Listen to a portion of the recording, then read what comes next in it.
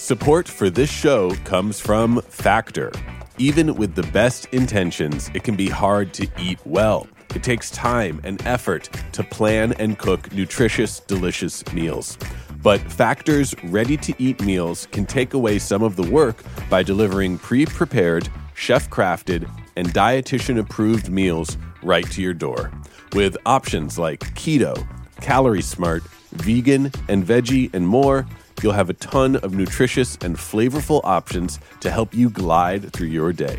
You can head to factormeals.com/switched50 and use code SWITCHED50 to get 50% off.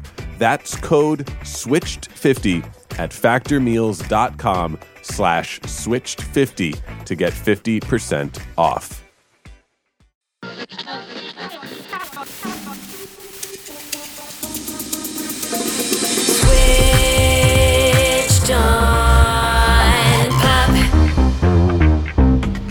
Welcome to Switched on Pop. I'm songwriter Charlie Harding. And I'm musicologist Nate Sloan. Nate, I want you to take me back to your childhood. Okay, it's Manhattan. It's 1995. I'm playing pickup basketball in Central Park. Just getting dominated, just getting schooled. But I comfort myself by listening on my Walkman to the first CD I ever bought from the HMV on 86th Street.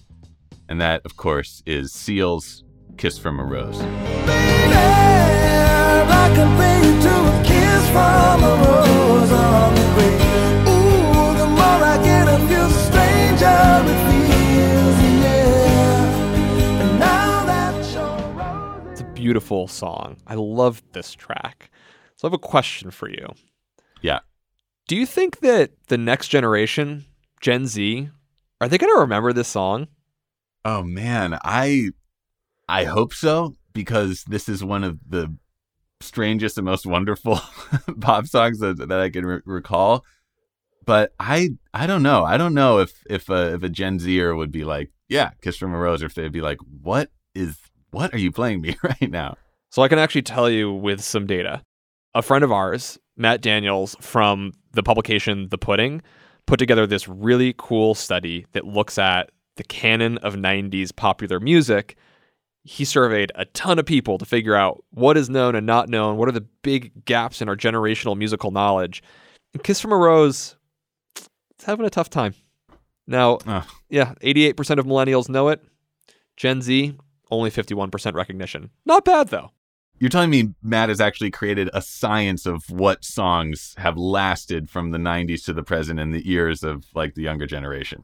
Yeah, exactly. And that's why we're going to chat with Matt today about what is the 90s popular music canon, what is going to last, what are the songs which are going to fade away. We're going to find out today. Welcome, Matt from The Pudding. Hi, thanks for having me.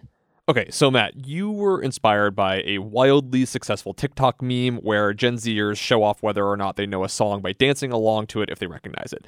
And it inspired you to make a study that would take this anecdotal data and make it more definitive. So how did you scientifically go about defining the 90s canon? Yeah, so thousands and thousands of songs were published in the 90s.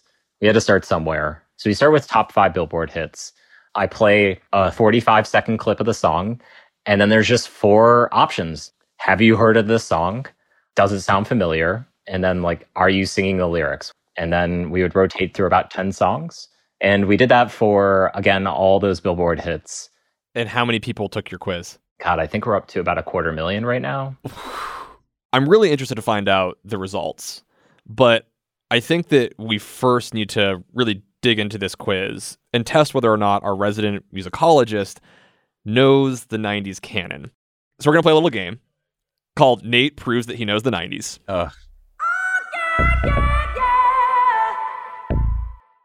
So here's how the rules are going to work. Nate, you're going to get 7 songs. Uh-huh. You get a point if you can name that song and artist. The bar is higher for you because you have a PhD. Sorry. And there's a twist. Oh, God. Because this isn't just about whether or not you know the song. This is about whether or not the next generation is going to carry that song forward into the future. And so you have an opponent. Who? Who dares? Hello? Hey, Clara, it's Charlie. Oh, hi. Can you confirm that you are a member of Generation Z? Yeah. That is my cousin Clara, who is going into 9th grade. I gave her this exact same quiz last night. And so, in addition to having to name the song and getting a point, you also have to tell me whether or not Clara doesn't know the song, has heard it, knows it, or can sing along to it. And if you can get that correct, you get another point. If she knows the song and you don't, you lose 2 points. This is a nightmare. I really think I'm about to be shamed in front of everyone who listens to this show by a 9th grader. Because whenever there's music, if you do like pub trivia, right, and there's a music category, everyone on my team is always like, oh, good, you're a musicologist. You're going to answer all these questions for us. And then what invariably happens is I can't answer any of them. And everyone just is like disgusted with me. And now that's going to happen except times 1,000. So, yeah, I'm really grateful you put me in this horrible position. Let the shaming begin. All right, Matt, what I want you to do is I want you to be our referee. You know the rules. You're going to keep score for us. Let's jump right in. Song of the first. I'm going to play the exact same clip that I played Clara. Can you name the song and artist? If you want to be my lover, you got to get with my friends. Make it last forever. Friendship never ends. Yeah, that's the Spice Girls. Song. And it's called Wannabe. Okay, great. And how did Clara respond? I think she knows that song. I think that's canon. How well does she know it? She knows it well enough to sing along. It's an empowerment anthem for the ages. I could sing along to that. Yes, Clara, coming through. All right, doing well. We got 2 points. Song number 2.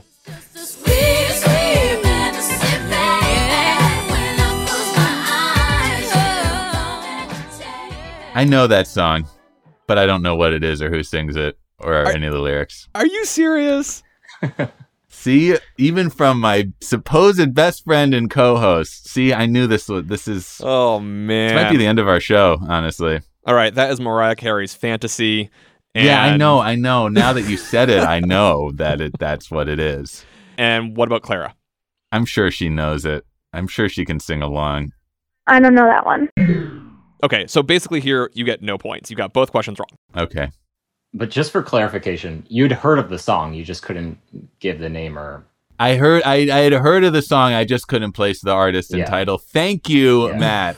A lot of people don't know artists and titles. Matt, I appreciate that you're being kind to Nate. I have upped the ante for him because he has a special degree, he has studied for years and years and years, and he should just know the answers. In historical music, drop some Mazursky in here, and I will be on top of it, Well, give me a Coltrane solo, I'll be all over it.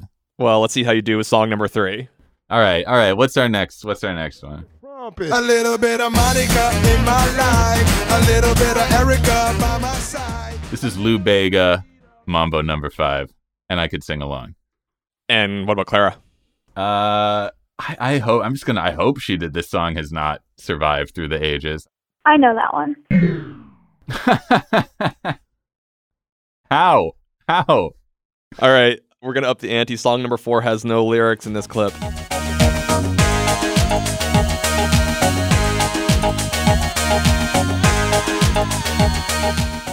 That's Macarena by Los Bayside Boys? Los Del Rio.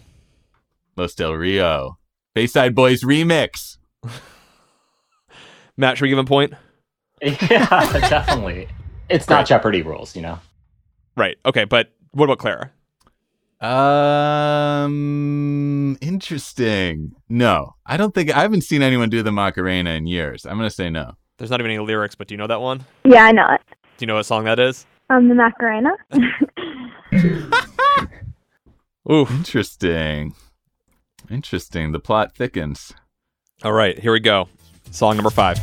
Back in school, we used to dream about this every day. Could it really happen? Or do dreams just fade away? I'm not sure that I've heard the song before. Oh, my gosh. You never said a part of the game is that you have to audibly groan every time I get one wrong. That I think you lose a point for that, actually. Well, maybe I'm not being fair. I'm not giving you enough of the chorus, but this is Boyz II Men's Motown Philly. Oh, Motown Philly. I think if I'd heard the beginning, yeah, okay. No, I'll take the L. Clara doesn't know this. I don't know that one. Okay, so you got the song wrong, but you got her answer right. You get 1 point. Okay, I'll take it. All right, how are we doing, Matt? Quick check-in before our last two songs. I'm trying to keep score. I think we're at like 2, but don't hold me on that scoring system. You know? Let's go to song number 6. Nate, can you redeem yourself? Possibly.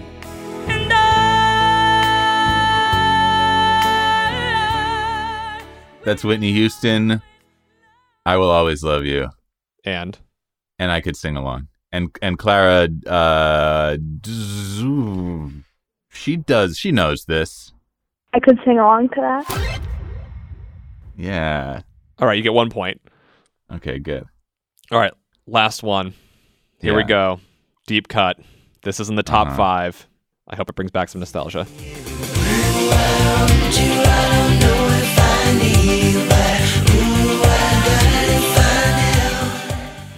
I don't even think that's a song. I think you just kind of whip that up in your home studio and are trying to trick me. That I've never heard that before. And do you think Clara has either? No, because you just made it up. I've never heard that. Yeah, This conspiracy. is Savage Gardens, I Want You. Mm. It has the famous line about the Chicka Cherry Cola. No, nothing. No. All right, Matt, how many points has Nate scored? You can just make up any number and we'll give it to Yeah, him. we'll go with like 4. 4. I'll Okay. take 4. That's good. That's If you were good. if you're playing along at home, here is how you could have ranked. If you had 1 to 5 points, you get a Nintendo Game Over screen. If you had 6 to 10 points, you were saved by the bell. And if you had 11 to 14 points, you are a TRL junkie. So, Nate, you get the Game Over screen. You lose the 90s.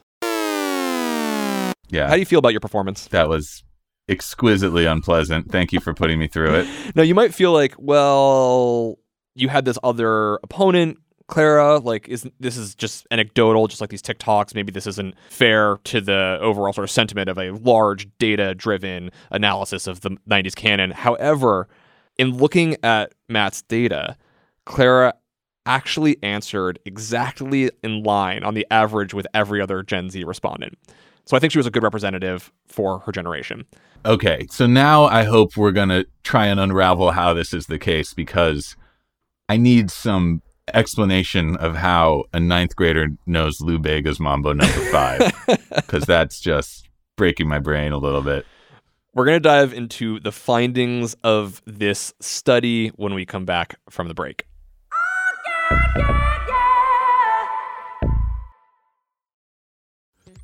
Support for this show comes from Factor.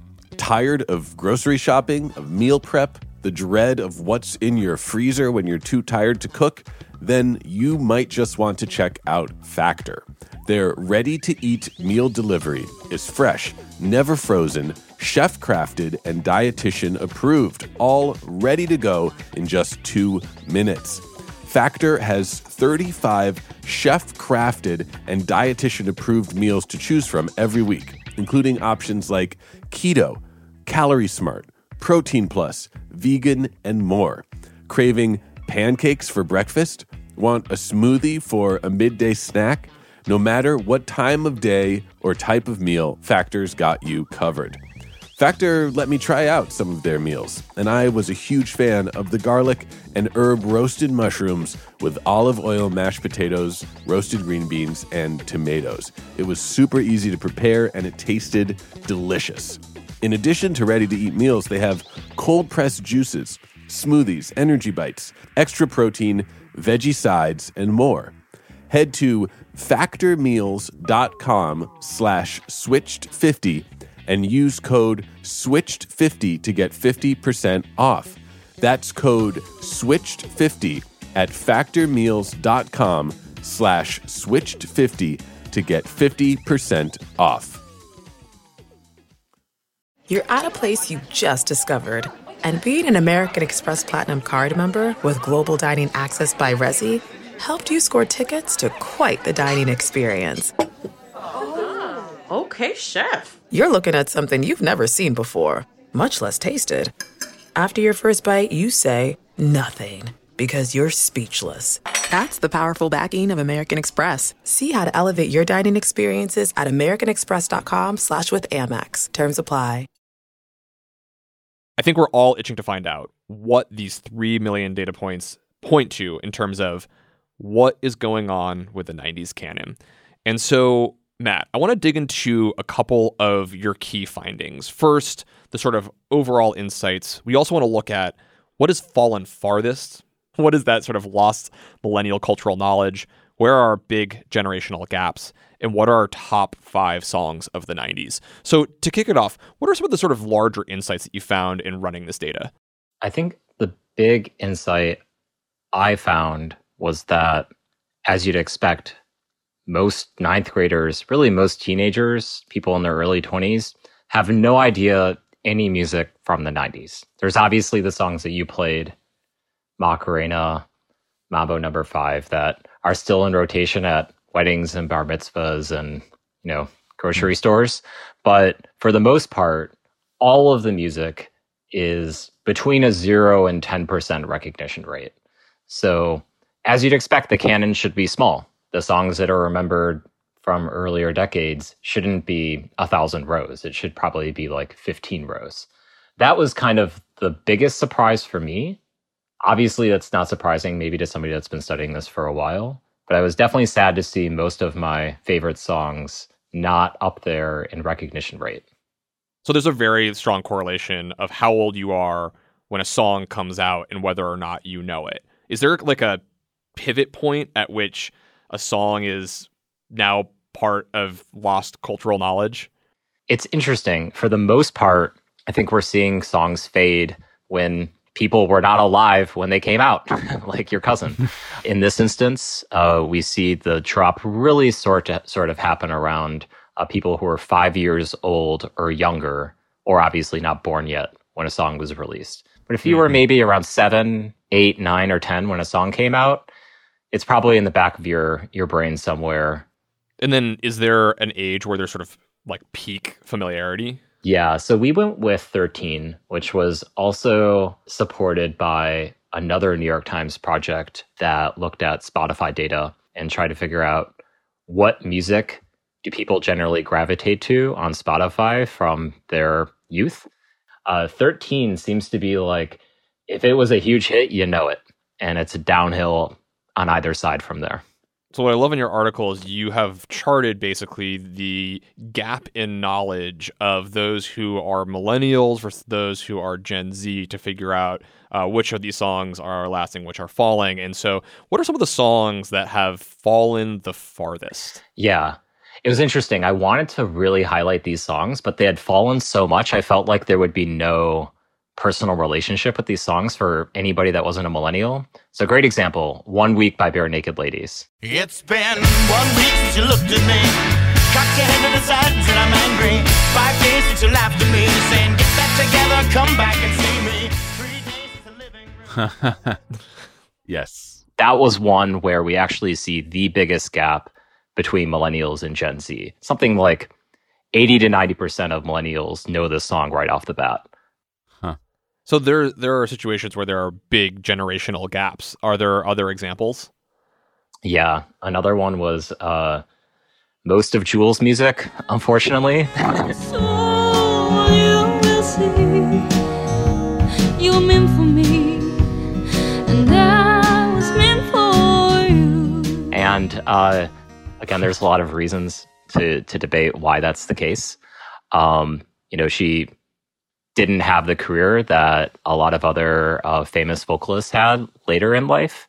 So that might be a case for why she's kind of fallen out of culture for a lot of Gen Zers. You mentioned already Motown Philly, so a lot of New Jack Swing. And maybe that's just a genre thing where that music had a moment in the 90s and didn't really find a place in the aughts and the 2010s. But that seems to be a common theme among songs that have a big gap between millennials and Gen Zers. I find that really curious, especially because Boyz II Men have been collaborating with Charlie Puth. Believe, baby, if you leave me now. You had the big New Jack Swing revival song with Cardi B and Bruno Mars a few years back.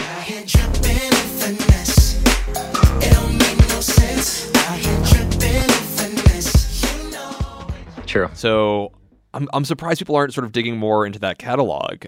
One that was really interesting to me about a song that has really just fallen from a lot of cultural memory is Next's Too Close, which was the most successful song in 1998.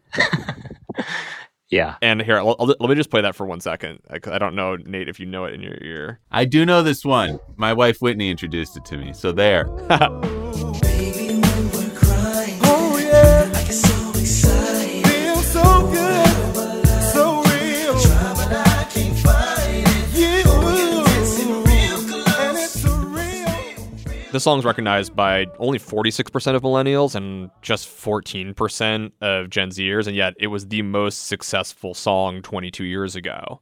I mean, millennials is a big range. So let's not forget that that song had a certain moment for a certain age range in 1998. So I think that might be accounting for that 46%-ish thing. But that also goes back to the idea that songs are not as memorable as you think they are. And 46% is, par for the course for most hits. Yeah, I wonder if this song, didn't stand the test of time because there's certain elements that sound very 90s, the drums, some of the synthesizers. Those kind of timbres tend to change really quickly. And it might be a marker of another era in the way that a young person today would not be comfortable with. So these are some of the songs that have fallen off. There's others where the generational gap is so particularly large that it might say that there are things that only millennials will remember. They're highly recognized, and yet Gen Z have just no clue what's going on. Do you have a couple of examples of those? Yeah. Another 90s R&B hit, Casey and JoJo's All My Life. The song I sing all my life. I pray for someone like you, and I thank God. This is a disaster. This makes me so sad. Again, one of the biggest drop-offs. So much so that you could argue that if you were to know this song, it would basically be a really good signal of how old you are. Right now, we're defining millennials as anyone that is older than 1981 and or born after 1981 and born before 1997. This is a great example of the entirely fun but totally useful side of data science. It'd be great if that were a question on some official government survey, do you know this song? Oh, we know your age. In order to enter this site, you must identify these three Too songs. Close by Next. There were a couple of surprises on here for me. I was really surprised to see that Jennifer Lopez's If You Had My Love has become such a marker of generations. If you had my love, I gave you all my baby, what would you do, babe? Tell me right now. And if somehow you need to know. Still bangs. I figured, Jennifer Lopez is an icon and someone whose career has really lasted. She was recently doing the Super Bowl. She's been in endless film. Someone who's really culturally relevant, and yet this song has a 76% recognition by millennials and only a 30% recognition by Gen Z. Yeah. I mean, if you even go into certain age ranges, it just pulled up recognition by year. And if you were born in 1982, you have a high 90% chance of knowing this song. So basically everyone has heard of this song if you were born in the early 80s. But if you just grab someone who says that they were born in 1998, it drops down to 20%.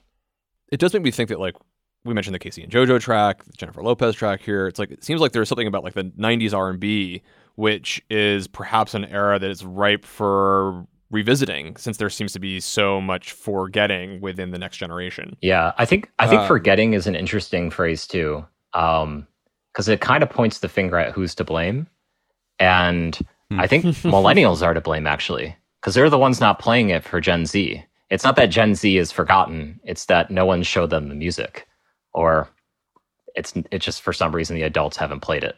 And yet some songs have succeeded overwhelmingly. Let's run down the top 5 songs that are, according to your survey, 90s canon.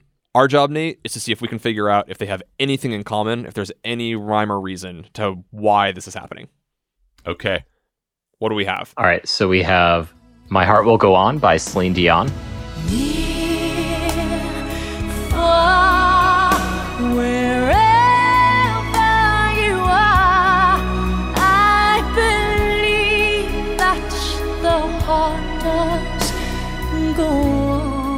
"Baby One More Time" by Britney Spears.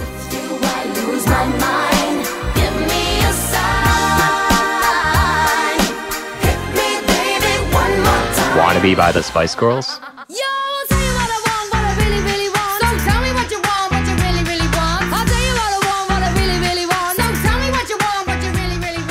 "All Star" by Smash Mouth.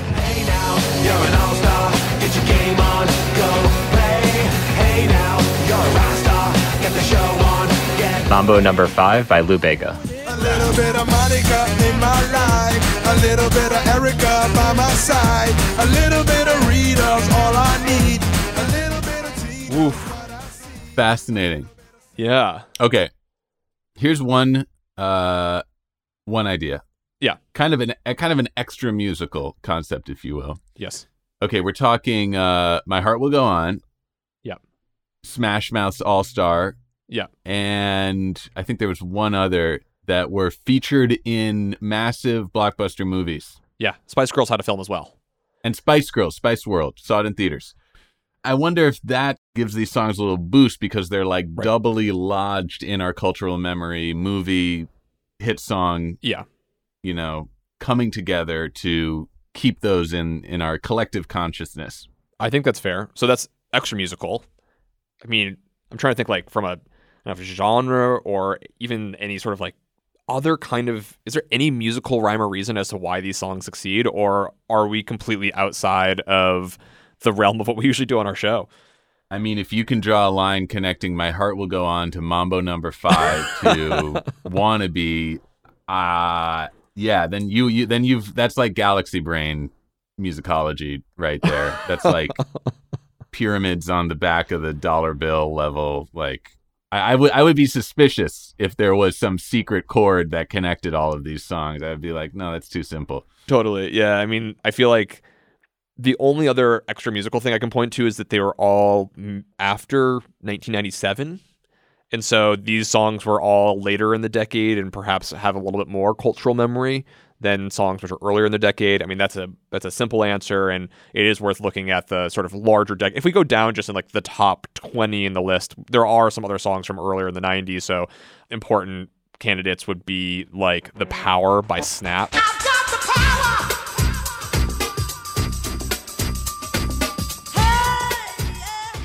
Gets played in a lot of sports arenas when people are, safely going to those. "Jump Around" by House of Pain. Jump up and get down.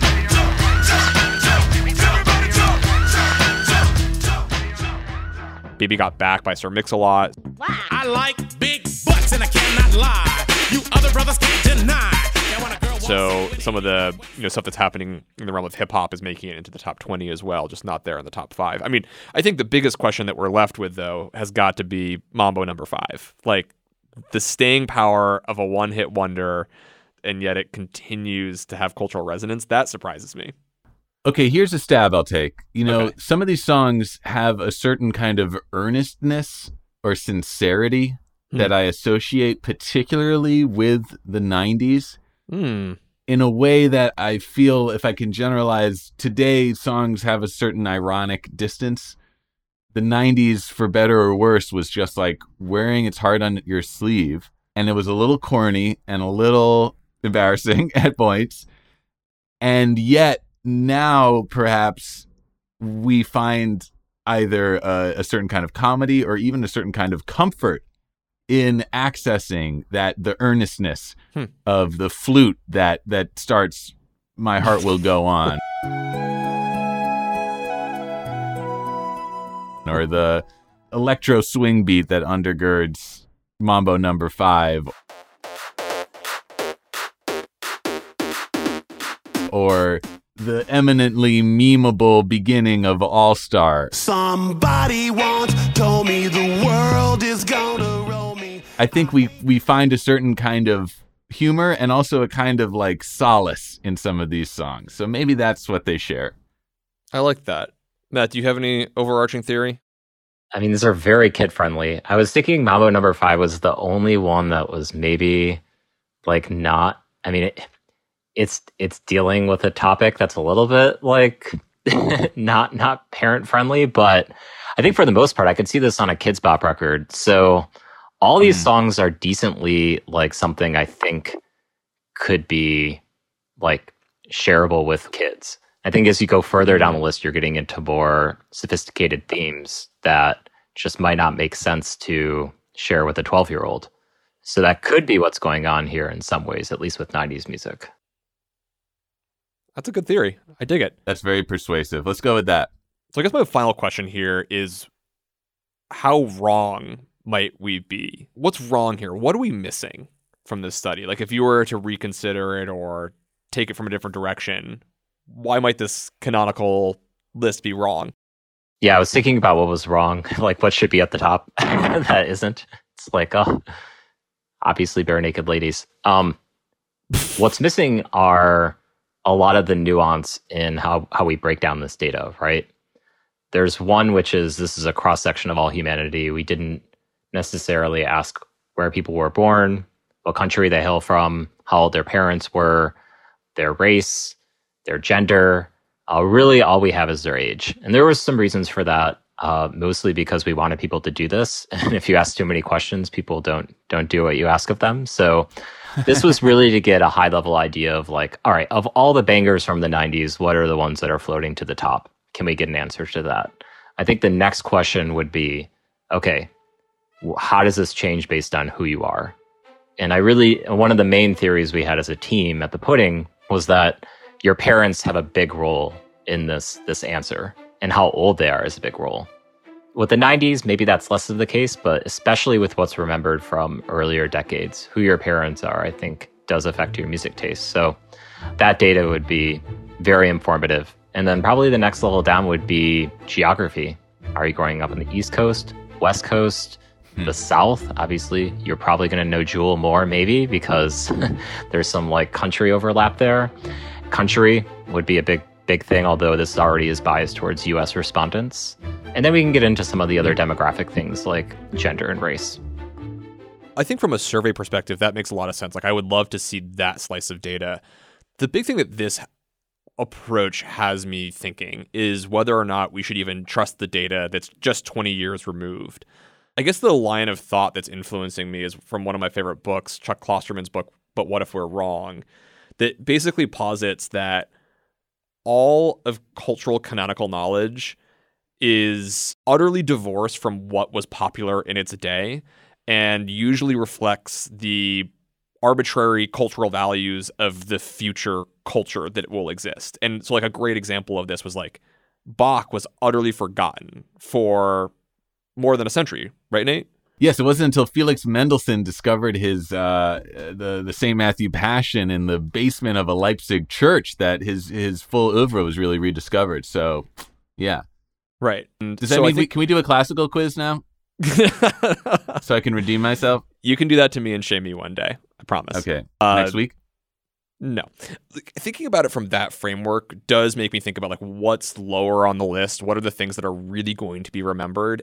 Though I can't predict what our future values are, like I definitely am the aspirational, hopey, changey. I hope that we like bend towards a more perfect world, a more perfect union kind of view. And if that's the case, I feel like the most important thing that was happening in this era was the shift of hip hop becoming a subculture to becoming the dominant force in popular music.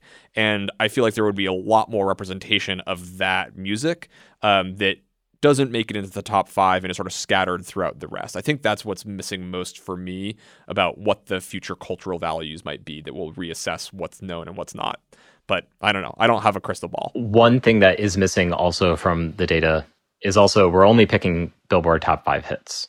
So to the idea that, all right, hip hop is the dominant genre today, would we expect all of the songs from the golden era hip hop that maybe never charted to actually be really well known by your typical 16-year-old? My hunch is no, just because, again, most of the data shows that anything that wasn't a massive hit is pretty much not known at all. Now, there's going to be exceptions to that rule, like Smells Like Teen Spirit actually only peaked at number 6.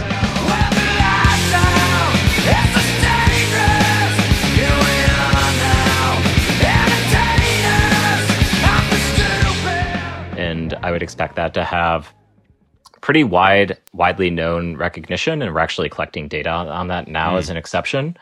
I think that could be one thing, and I think hip hop is probably one of the biggest gaps that we have, just knowing how much of a role it has in today's culture and how there might be a generation looking back to what influenced present day hip hop from the 90s.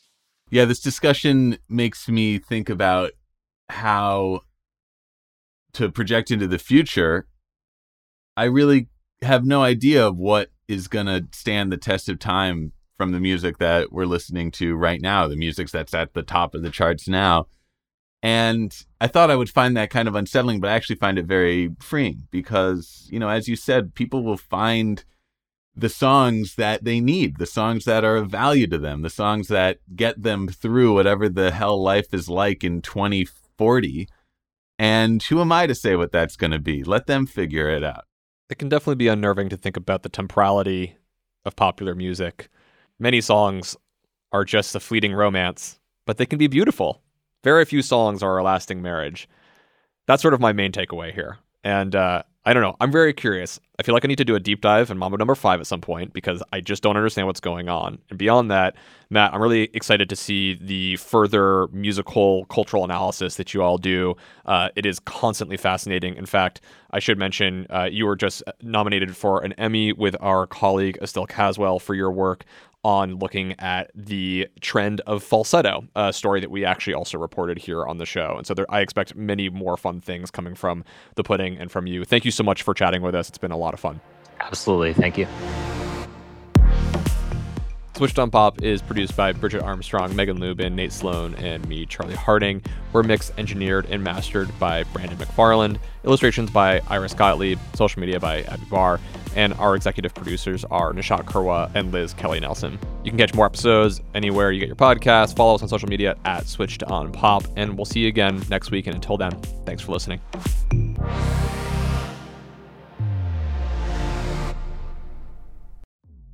Support for this show came from Factor. You don't need me to tell you that finding nourishing food that actually tastes good can be easier said than done. Factor might be able to help. With Factor, you can get fresh, never frozen, chef-crafted, and dietitian-approved meals sent right to your home, ready to go in just 2 minutes. Factor provides no prep, no mess meals. That means no cooking or cleanup needed.